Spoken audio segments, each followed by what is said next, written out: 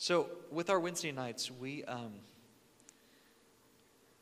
really desire to be led by the Holy Spirit. We don't try to form or have a message. I didn't say that. But we just kind of, what's been going on throughout the week, what's on our heart to share, and then we just kind of talk about it, pray into it, and go for it. So I address that and say that to say if you're new, or I see a few newer faces, this isn't normal in like modern church culture right now, just to have 3 or 4 people sharing their leadings in God, and then us getting together and praying together and encouraging one another and discussing these things. But I think it's precious. I really do. And so if it's different for you, just open your heart to it and allow the Holy Spirit to speak to you tonight. And I really think He will. We were going to go a different direction, but just as we were talking in the back, I really felt like we should kind of shift focus and go this direction. Mike's going to start in Philippians chapter 3, and then we're just going to add some thoughts as the Holy Spirit leads.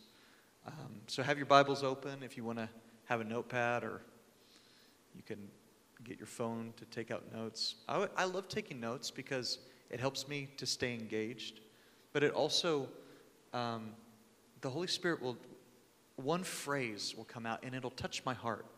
And I want to be a student of what the Lord is speaking to me. So whatever touches my heart, that's what I write down. Whatever touches my heart. And I might disengage just for a minute with like the whole flow of teaching because something is really ministering to me.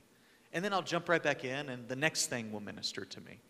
But I was discipled in the Word of God by saying, Holy Spirit, what are you saying to me? And also doing this, taking each message as if it was being preached directly to me. I feel like the Holy Spirit challenged me in my early days. Marcus, when the Word of God is being spoken, come with the mindset that this message was crafted for you and that you're going to listen to it as if God had put it together just for you. And I just had that mindset, like, I want to hear what God is saying to me. And I tell you what, He gives to the hungry. He gives revelation. Something will fly, like just a phrase will come from the microphone, and it'll confirm something that the Lord has already been speaking to me, or something that I've been reading. Or it's just a new thought. It's out of nowhere, and I'm like, wow, I've never thought of it like that before. So we humble ourselves under the Word of God, but I also humble myself under other teachers and leaders and brothers in Christ, knowing I need to be spoken into. I don't have it all figured out. I see in part, and I don't know it all. Amen? So, just want to encourage you, take notes. Mike, why don't you start off? And Mike was sharing some things yesterday and today, and he wrote some things in the email that had went out that's going to tie into this, and you'll probably expound on it even more. And then and Tracy and I will follow up. Anna, if you have anything, we're shifting direction. Love you. You got it, girl. Yeah. So, all right, take it away. Yeah, we tend to shift directions, just kind of, it's like, oh, the wind's not blowing that way anymore. The wind's blowing this way, so let's go this way, which is really fun, but you got to stay on track. I want to just say this real quick as Marcus was just talking here.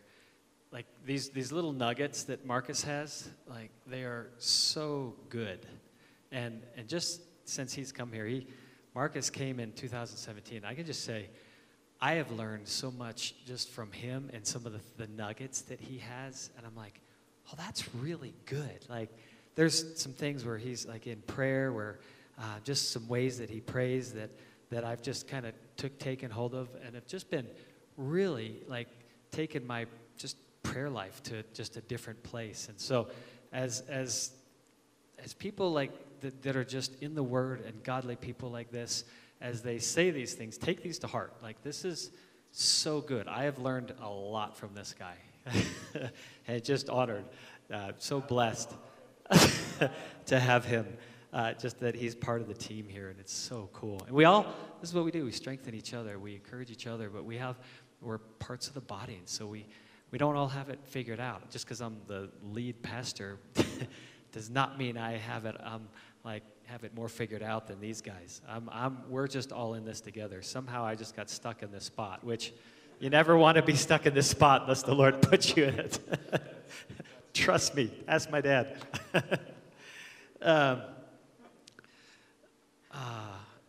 Yeah.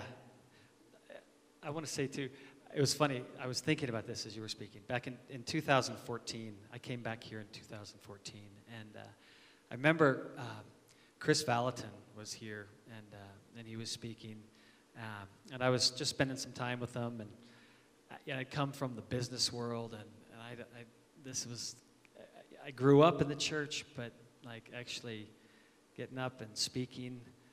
In 2014, I had never spoken a message in my life, and and spoke my first one in August of 2014, and had it all written out word for word, and sat there and just basically did the best I could to read it and speak it. And I remember asking Chris, I was like, Chris, how do you prepare for messages, like for the message that you're going to preach? And he goes, we just kind of whatever the Lord has on our heart, it's just what we share. It's just like Bill Johnson and him, like and Eric Johnson was kind of just getting going at that time, so he wasn't really speaking yet. But he was just like, the Lord just puts these things on our heart. We meditate on it, and then we just speak into it. And I went, wow, I have no idea how to do that. Not a clue. And yet now I look back, and I'm like, oh, this is exactly what we do. The Lord puts something on our heart. We meditate on it. And the thing is when he puts something on your heart, it just begins to flow out because it comes from him, and it's not our puny little brains trying to put something really cool together that you guys will like pick up on and think that's a great TED Talk. This is not what it's about. It's about the Spirit. And as we are led by the Spirit, the hope is that you don't go, wow, what a great message. I need more of these messages. What you go is, oh man, I need to be led by the Spirit. I need to hear Jesus. I need to hear this. And that you actually, there are times, I believe, of kind of apostolic, speaking and leading. This is what the Lord's doing, but that we're all hearing him and hearing his voice and picking up on this. And it's not that you're just getting fed on a Sunday morning, but it's the overflow. And actually, when you come in on Sunday, when you come in on Wednesday, that you come in so filled up that you're flowing into others and filling up others, and maybe those that are really struggling, that you're the ones that are speaking into their lives. And it doesn't have to be the pastor who's up on stage who you think knows it all and doesn't know it all. Behind the scenes, little secret, pastors don't know it all. Amen. Mike, let me just add one thought to that, or one verse to that. There's a in 1 Corinthians 14, Paul is addressing orderly worship, and this is beautiful. And I think some pastors will use this passage to downgrade the activity of the Holy Spirit in a church. But that's actually not what is happening at all. Paul's like, I love the activity of the Holy Spirit. Just do it in a way that edifies one another. 1 Corinthians is all about the Holy Spirit. It's all about the Holy Spirit. That's what it is. But he says this, and this is, I feel like, a verse that what Mike was just saying about coming with an overflow for others. He says in verse 26, he says, what then, brothers? When you come together, each has a hymn, each has a teaching, each has a revelation, a tongue, an interpretation. And then this is his only caveat. Let all things be done for building up. Or let all things be done for the building up of the body of Christ. You're not coming with revelation to share because you want people to go, wow, what great revelation. You're coming going, how can I edify someone else? How can I build them up? And that's what we really want to stir. And we're going to, I feel like the Holy Spirit has us on this journey, that we're not just churchgoers that come and I just need a little worship, I need to get fed. No, doers. we're church doers. That's right. We're coming with, man, God has put this song on my heart. Have you heard this song?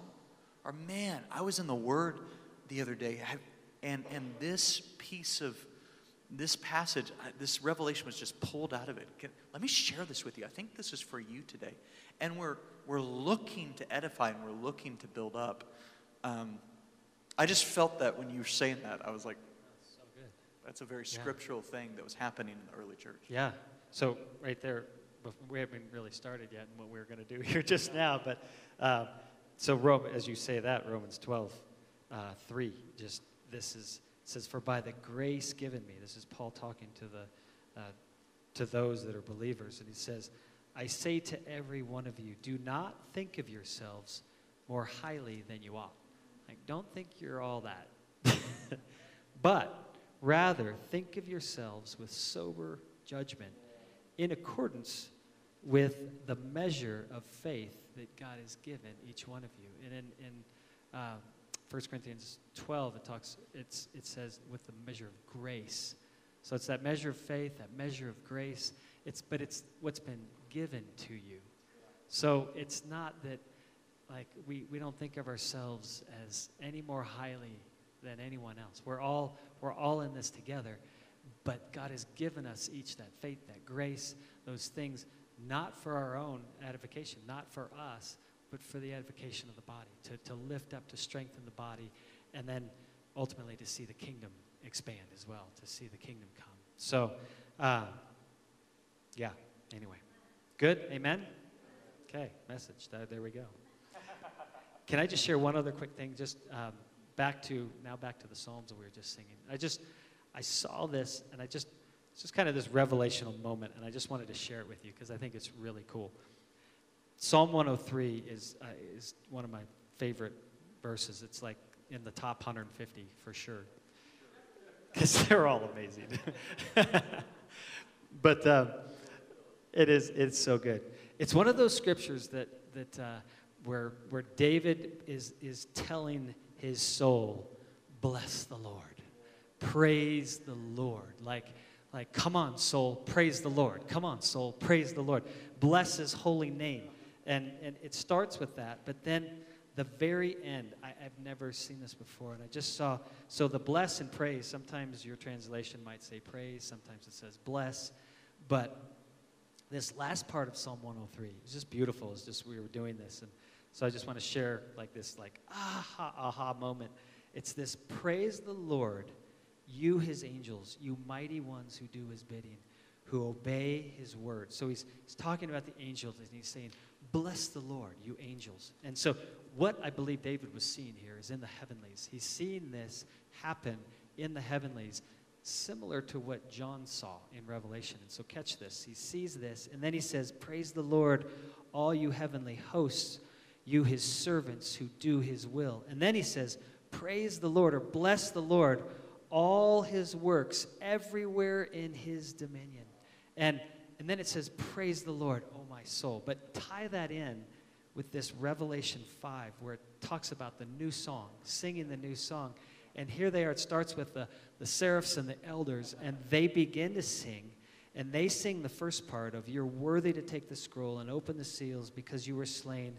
And with your blood you purchased men for God, and from every tribe and nation and people, tribe and language and people and nation, you have made them to be kings and priests to serve our God, and they will reign the earth. And then it's now, just as David saw it, John sees it, and he goes, and then I saw the angels. So now he sees the angels, and he says, and they're thousands upon thousands, 10,000s upon 10,000, and they begin to sing, worthy is the Lamb who was slain to receive glory, or to receive power and wealth and wisdom and strength and honor and glory and praise.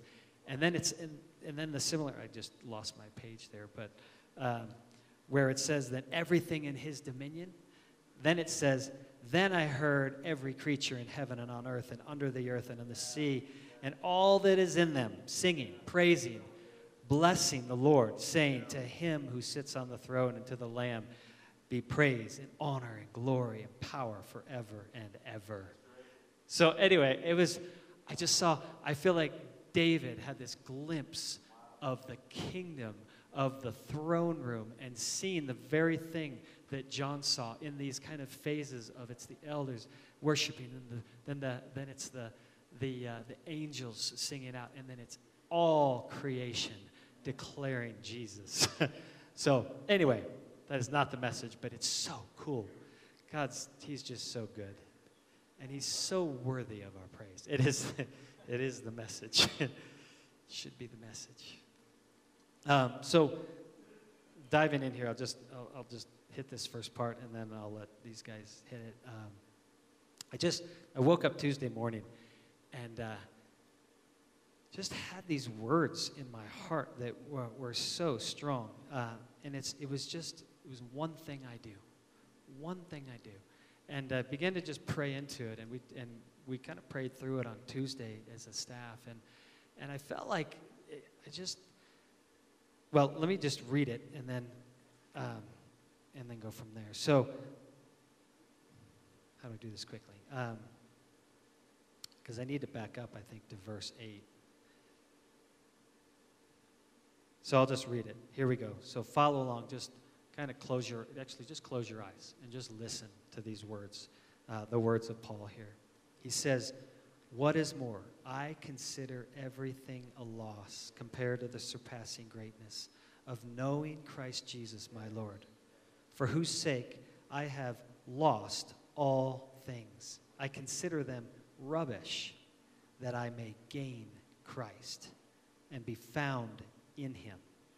That part about, and to know Christ Jesus my Lord, that's the all-surpassing greatness of knowing him, that we would know him and be found in him. It says, not having a righteousness of my own that comes from the law, but that which is through faith in Christ. The righteousness that comes from God and is by faith. I want to know Christ and the power of his resurrection. Catch this word know. It's this understanding, this knowing him, this intimate knowledge of who he is. A lot of times we say, like, we focus on the knowledge about him, but the whole purpose of the Bible is not that we know about him. It's not that we memorize scripture and we go, well, I got all the scriptures memorized. I know where they are. We were talking about on Tuesday. We go downtown and we minister to people, and there's a lot of people that are displaced from their homes. They're living on the streets, and they're doing drugs and just going down the wrong road. And yet, I'm telling you, some of these people know the scriptures better than I do.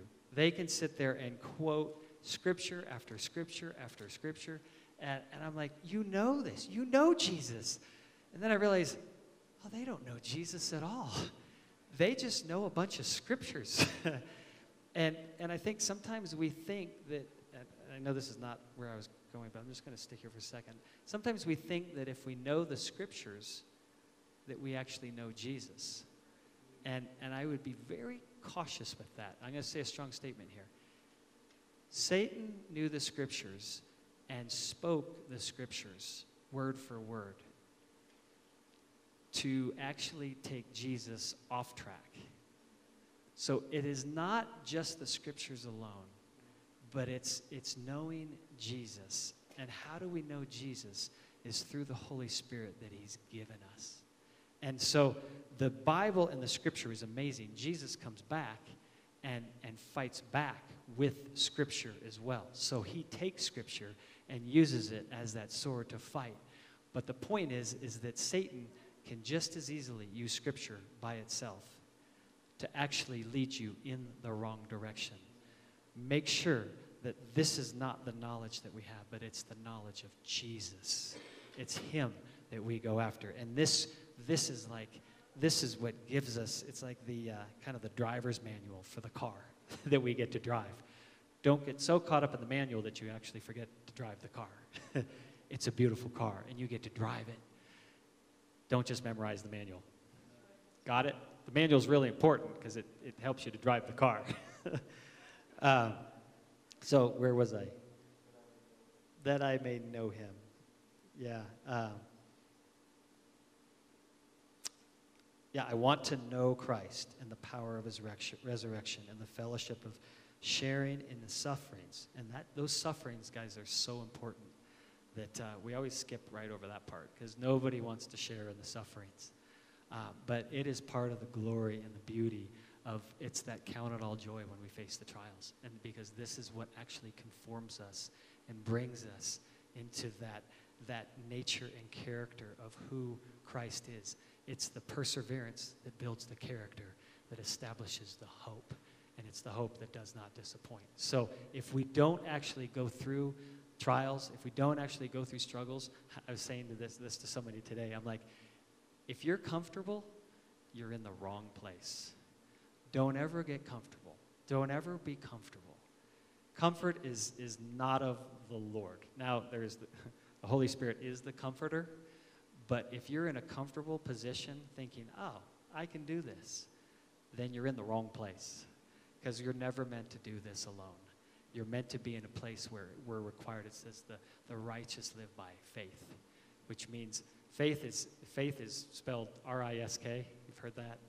So when you're in a place of risk, are you comfortable? No.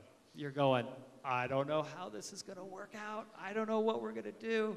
I look at John Lewis over here, and John is like, this is a guy that is not ever comfortable. John, raise your hand. Like, John works with the Burmese refugees, and he goes to Burma, and he's with all the stuff going on in Burma. And I go, this is a guy that is not comfortable, and he's always pressing in, and he's seeing people's lives changed. And this is the place I feel like that we need to be at all times, that we're not focused on ourselves. We're focused on the kingdom. We're focused on other things, and it is not comfortable. It's never meant to be comfortable. There are moments where you can catch your breath, allow the Holy Spirit to minister to you, but not so you can stay in that place, right? So the next part of this, I'm just going to hit. So it says in verse 12, it says, not that I have already attained all of this. So Paul's very clear, like, guys, I'm still in this battle with you. I'm not there yet, or have been made perfect. But I press on to take hold of that which Christ Jesus took hold of me. And then he says this, brothers, I do not consider myself yet, he says it again basically, to have taken hold of it. But one thing I do, here it is, one thing I do, forgetting what is behind and straining toward what is ahead, I press on toward the goal to win the prize for which God has called me heavenward in Christ Jesus. And the part I just want to say there is I believe as the body of Christ, one of the things that we get stuck on, and I'm right there with you, I feel like we get so caught up in our past, in the things that maybe have affected us, or we go, man, this is what if you only knew what I went through, then you would understand where I am today. And I believe, you look at Paul's life. Here's a guy that murdered Christians. And lived a life completely the opposite of what God would desire. And the Lord radically changed his life. If he would have focused on all his past and all the things of the past, he never would have done the things that the Lord had called him to do. And I believe, especially in this time, and I feel like it is a season, and it's like those kairos times, those opportune times that we have right now where the Lord is moving, and he's telling us, he's saying, guys, it's time to move out. We've been in seasons where we've been kind of waiting on the Lord, where we've been holding, and we've been standing firm, and we're like, I'm just going to stay here in the presence of the Lord, and when the Lord moves, then I'll move, and the Lord's like, gone, and we're still sitting there. He's like, come on, catch up, let's go. And I feel like we're now in the season where it is time to move out. It's the Exodus 13, is it 13, the end of 13, first part of 14? Just that, is it 14? Okay, so it's right in the beginning of 14 where it says it's the Israelites. I talked about it in the email. I was like, they're between the they got the Red Sea and they got the Egyptians. They're right in there, and they're complaining and they're going, I want to go back into slavery. That's what they're saying. Like, I wish you would have never taken us out of slavery, because now we're going to die out here in the wilderness. Could you just take us back? Like, let's just, we should have never left that place. We should have stayed where we were and just served the Egyptians. And I believe that this is what happens with us, is we hit these hard places, and it's what we do, is we go, I'm just going to go back. I'm just going to pull back on the old stuff that the Lord has resurrected me from, has brought me out of, and I'm going to step back into that grave and just get right back in there and huddle down, because that's safer than actually being out here where it's actually a little uncomfortable. Does that make sense?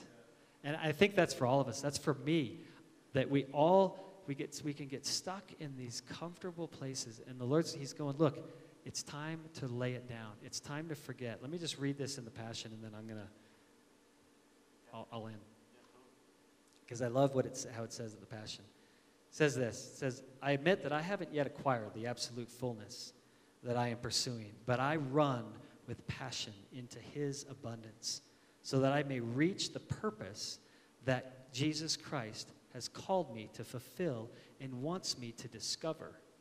I don't depend on my own strength to accomplish this. However, I do have one compelling focus. This is the one thing that I do.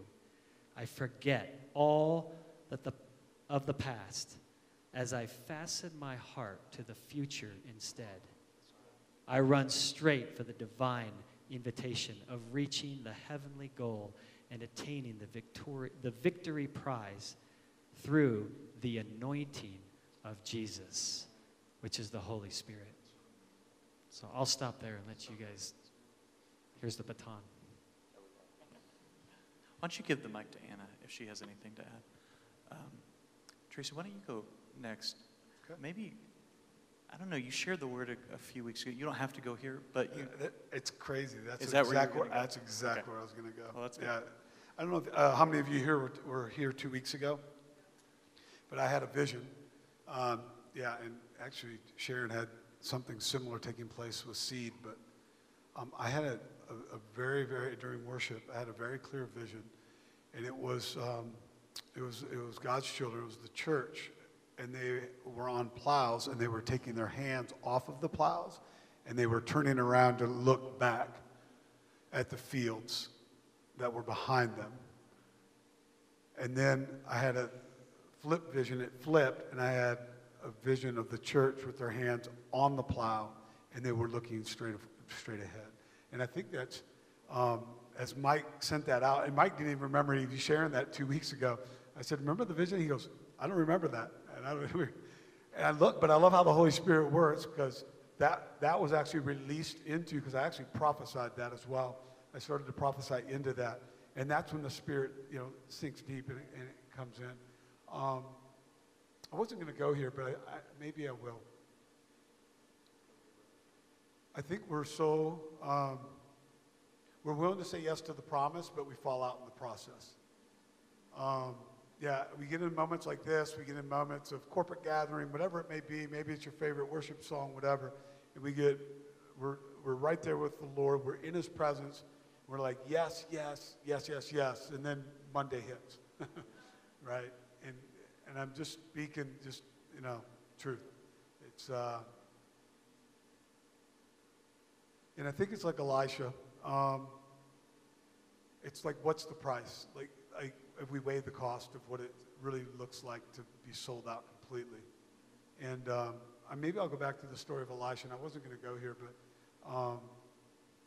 but when Elisha was called, and we're all called, by the way. I think we've went through this before, but if you said yes, you're called, right? Yeah, well, we're all called. Once you say yes, you're chosen. Now you're marked. God doesn't forget your yes. He'll come back and remind you of your yeses. But when Elijah comes and he says, the Lord has called you, where was he at? He was actually in the field with his hand on the plow, right? And I may have prophesied that. I had a word for you, Carrie, about, right? Okay. Man, I'm like having flashbacks about words I was releasing, because this has been in my heart. Wow. Elisha had his hand on the plow Jessica too, right? Wow. Now I'm going down 3 rabbit holes. I'm sorry. This is what happens to the prophetic. You go down like 20 rabbit holes and the Lord's speaking to you in 50 different directions. But Elisha had his hand on the plow, right? And Elijah said, the Lord has called you. And at that moment, Elisha knew that he was called by the Lord because Elijah came for him. He felt the anointing on the voice of Elijah as well. But he knew that he had been called. Think about this. If Elijah would have taken his hand off the plow before Elijah came and looked in his past and looked in the field of his past, maybe it's where he just sowed. Some sow, others reap. Sometimes we even go back to good seed. We turn around and we start going back to look and to fetch and to reach and I just love what Philippians 3 says. It says, onward. Don't look to the past. Look forward. And the word I prophesied was, don't look to the past, to the field of the past. Look to the field in front of you, in the future. That's where the harvest is at. And that harvest really represents the abundance. And we know that the storehouses of heaven are limitless, number one. But number two is, I didn't just come to sprinkle a little favor on you. I came to give you abundance. And I feel like this is where we weigh the cost. Because in that moment, Elisha weighed the cost. He knew what Elijah and the Lord were calling him to. He could have easily said, yeah, let me think about it. I'll pray about it.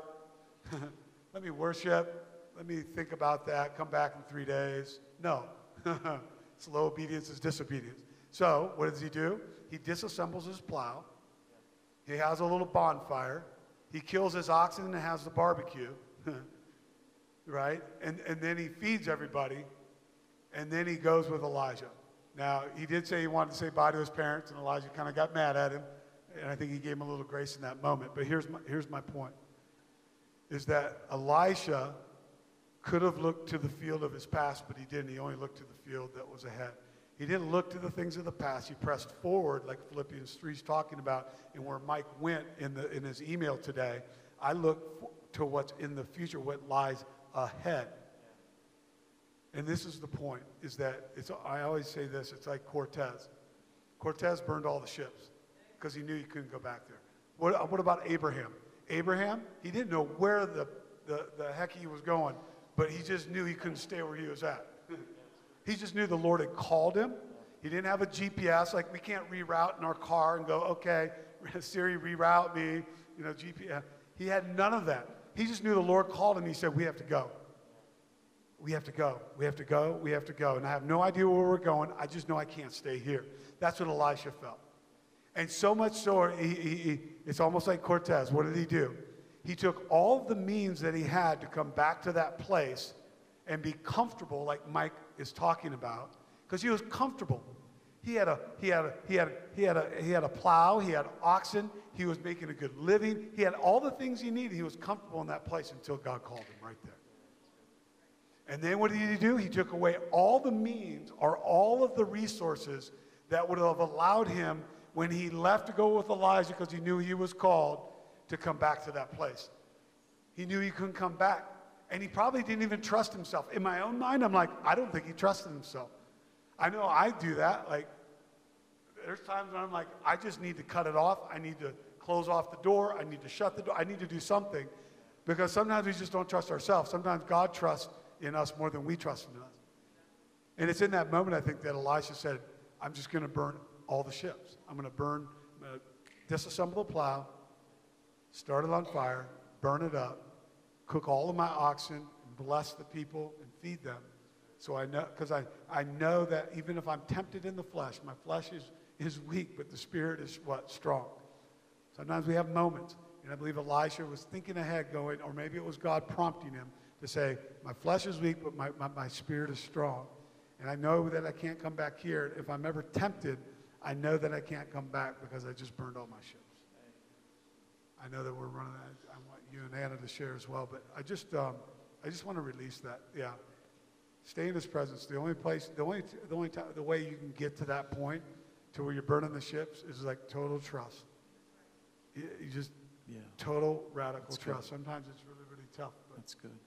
Anna, do you have anything you want to add to this before we transition? Okay. I'm just going to end with that place of staying in his presence.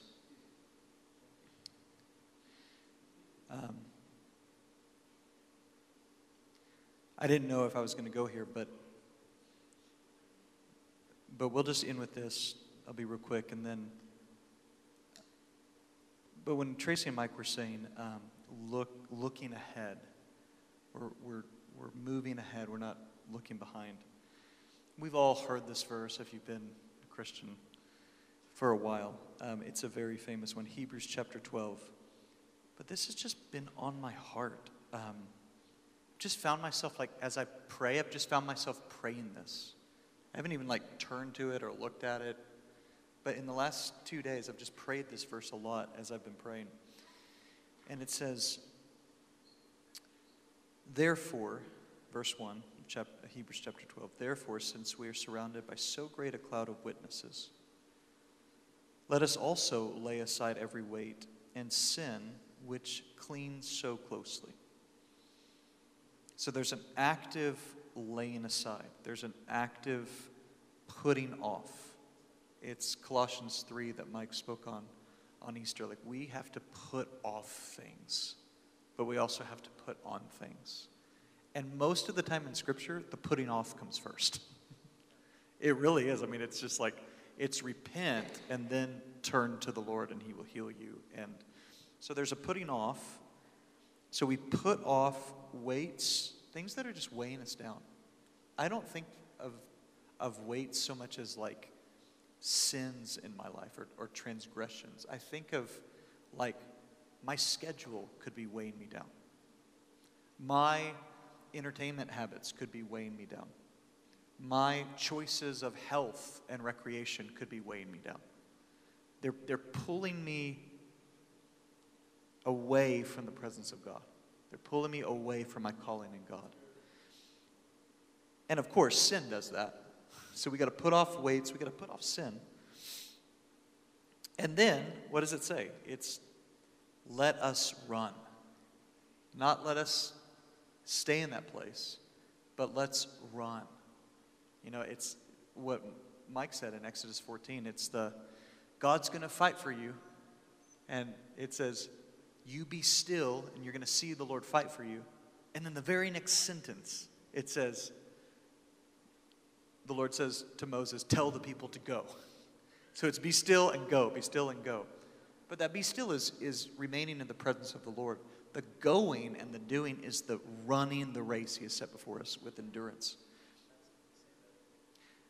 I don't know what I said. Yeah, being still, yeah, that's right. Being still is remaining in the presence of the Lord. That's be still, O Israel. The Lord's going to fight for you. Remain in his presence. Now, get up and go. And that's what Paul says here. He says, or whoever wrote Hebrews, let us run with endurance the race that is set before us, and let us look to Jesus, the founder and perfecter of our faith. So let us look to the one who established us in this faith, who cleaned us up, set us in the righteousness of God, gave us the grace of God to stand in, gave us the glory of God to hope for, pouring the love of God into our hearts. So the one who founded our faith, let's keep looking at him, knowing that he's going to finish our faith. But that's not in a vacuum. That's in a running. That's in a doing. That's in a going. And so I think of those other one thing passages. I think of Mary. And Mary kind of brings the two together of what Tracy was speaking on as far as like selling it all and giving it all.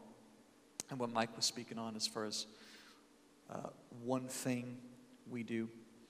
It says of Mary in Luke chapter 10, verse 41. You know the story.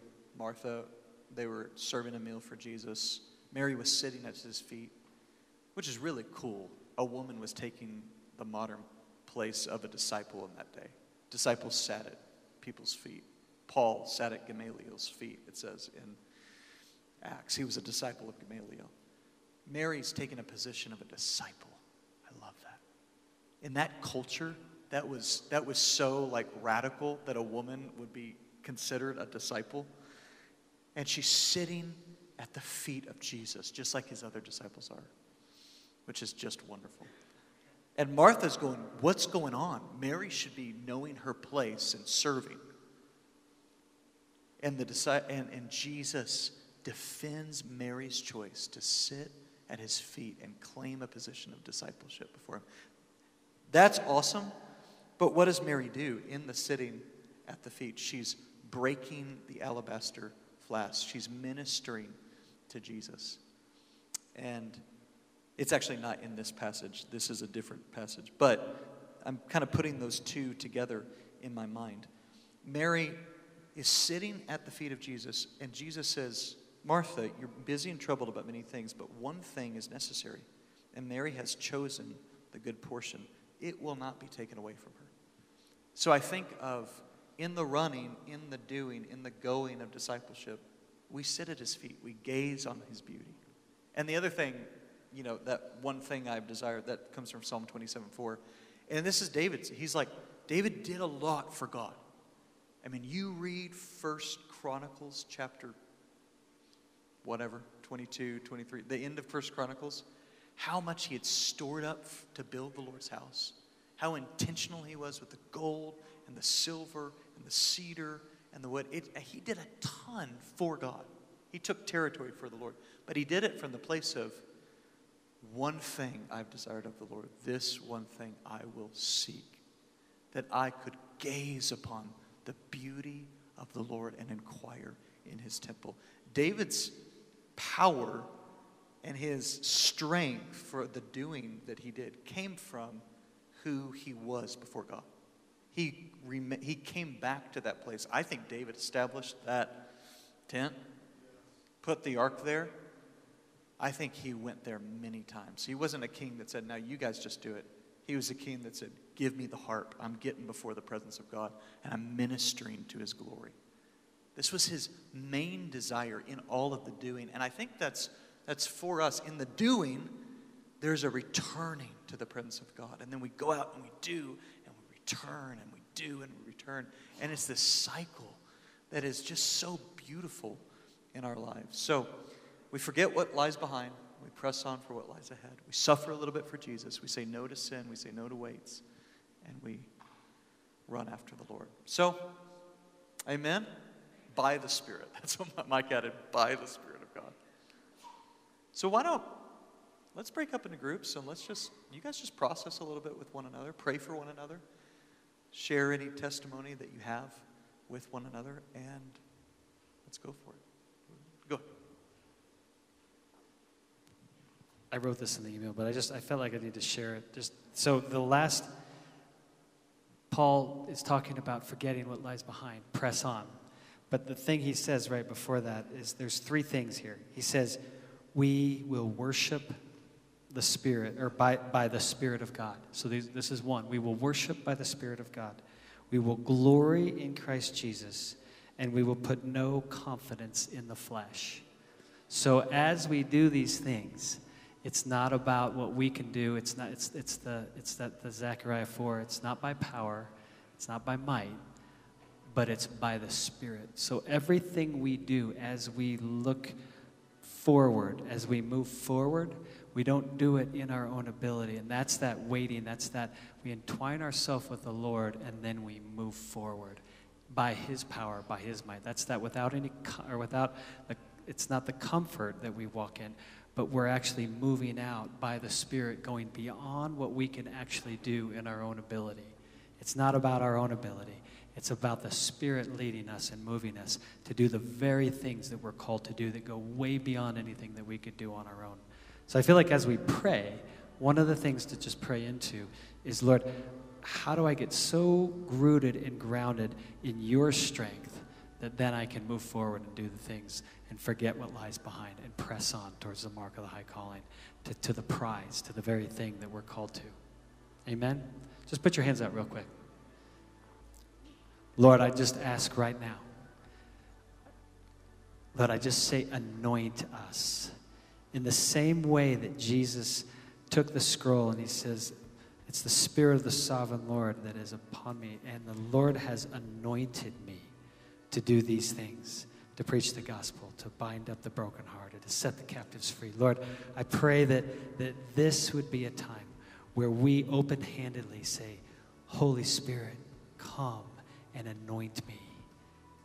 I've heard it said this way by a pastor, that it's the Holy Spirit's in us for us. He's upon us for others. So Lord, may we be anointed in this season to do the very things that you're calling us to do. Strengthen us on the inside and empower us by the anointing to do the very things that we're called to do, pressing on to the mark of the high calling, moving forward and not looking back, that we would not look back on as we put our hands to the plow. Lord, I thank you that you are going to strengthen us, every one of us in this season. Teach us your ways, that we would walk in your ways by your Spirit, led by your Spirit, strengthened by you, empowered by you to do your work and not to ever look back. In Jesus' name.